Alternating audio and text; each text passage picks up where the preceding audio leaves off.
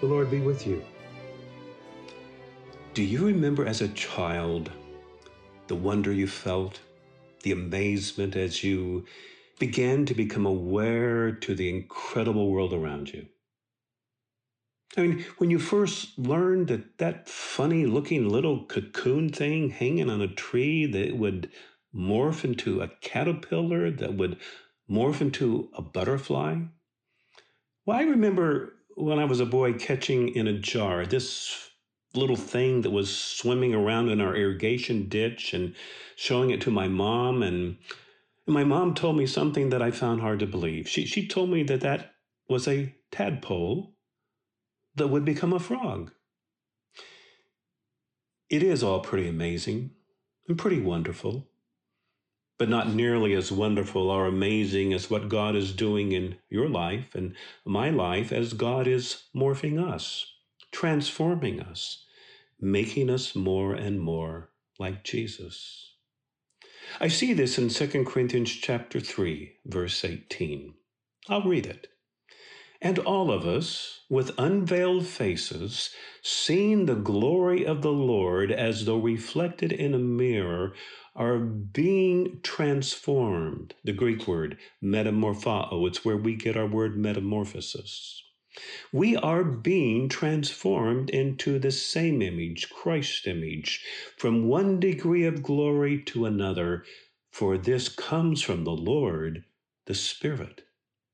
The Apostle Paul begins here talking about unveiled faces and seeing the glory of the Lord. And what Paul is doing is he's picking up on that fascinating story back in Exodus 34, where Moses goes up Mount Sinai and he meets with God and he is in the glory of God, so that when Moses comes down from the mountain, Moses' face glows with the glory of God. The text says that Moses' face was shining so that the people were afraid to look at Moses. And so what Moses does is he puts a veil over his face when he was with the people. But when Moses met with God, Moses would take off the veil. And there in the presence of God, without the veil, he would behold God's glory face to face. So what Paul is saying in 2 Corinthians, the 3rd chapter, he's saying that when a person turns to Jesus, puts his faith in Jesus, it's like a veil is removed. And that person sees the glory of God in Jesus. Note that Paul says that this is of all of us. This is true not just of the apostles, not true just of the spiritual elite, but all of us. All believers with unveiled faces are seeing the glory of the Lord as though reflected in a mirror. So as a person trusts in Jesus, that person becomes something like Moses, where the veil is removed and they are beholding the glory of God revealed in Jesus. I love how the Gospel of John, the 1st chapter, puts it. That no one has seen God at any time, but Jesus, the Word, he became flesh and he dwelt among us, and we have seen his glory, the glory as of a Father's only Son, full of grace and truth. So in Jesus, you and I are catching glimpses of the glory, the ineffable glory, the transcendent glory of God. In Jesus, we see God's glory. So let's follow Paul's thought here. He says, all of us, with unveiled faces, seeing the glory of the Lord as though reflected in a mirror. I mean, we cannot look directly upon God's glory, but seeing the glory of the Lord as though reflected in a mirror are being transformed. Again, the word metamorphao, metamorphosis. Think of a caterpillar morphing into a butterfly, a tadpole morphing into a frog.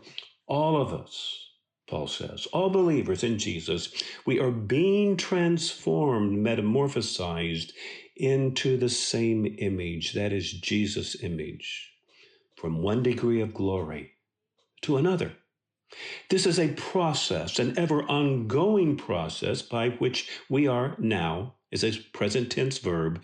We are becoming more and more like Jesus in the way we think, in the way we love, in the way we treat other people. But how does this happen? Well, Paul tells us, he says, for this comes from the Lord, the Spirit. That's why we call it the spiritual life. That only the Holy Spirit can make you like Jesus. And why I can no more make myself like Jesus than I can make myself 12 feet tall.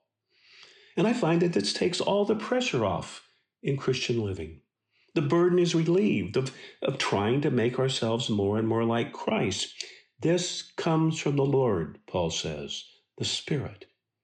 Why, we can't do it, but the Holy Spirit can. So what's our part in becoming like Jesus?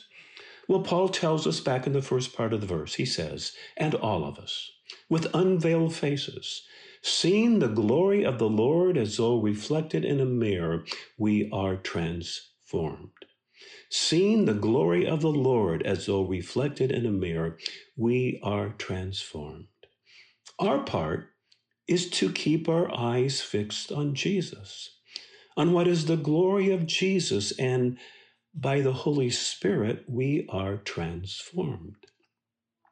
Take a piece of iron, hold it close to a magnet. Keep that iron close to the magnet for a while. What happens? Well, the iron is transformed. We say that it is magnetized as the iron becomes like the magnet. Our part in the Christian life is to get close to Jesus. It is to center our lives on Jesus, to love him, to let him love us, to think about him. And so this is how spiritual growth happens. Behold and be like. Behold and be like. Behold Jesus. Fix your eyes on Jesus, and the Holy Spirit will make you more and more like him. The Holy Spirit will transform you. For this comes from the Lord, the Spirit. Now, when I was a boy and I showed that tadpole to my mom, and she told me that it would become a frog, I found that pretty hard to believe.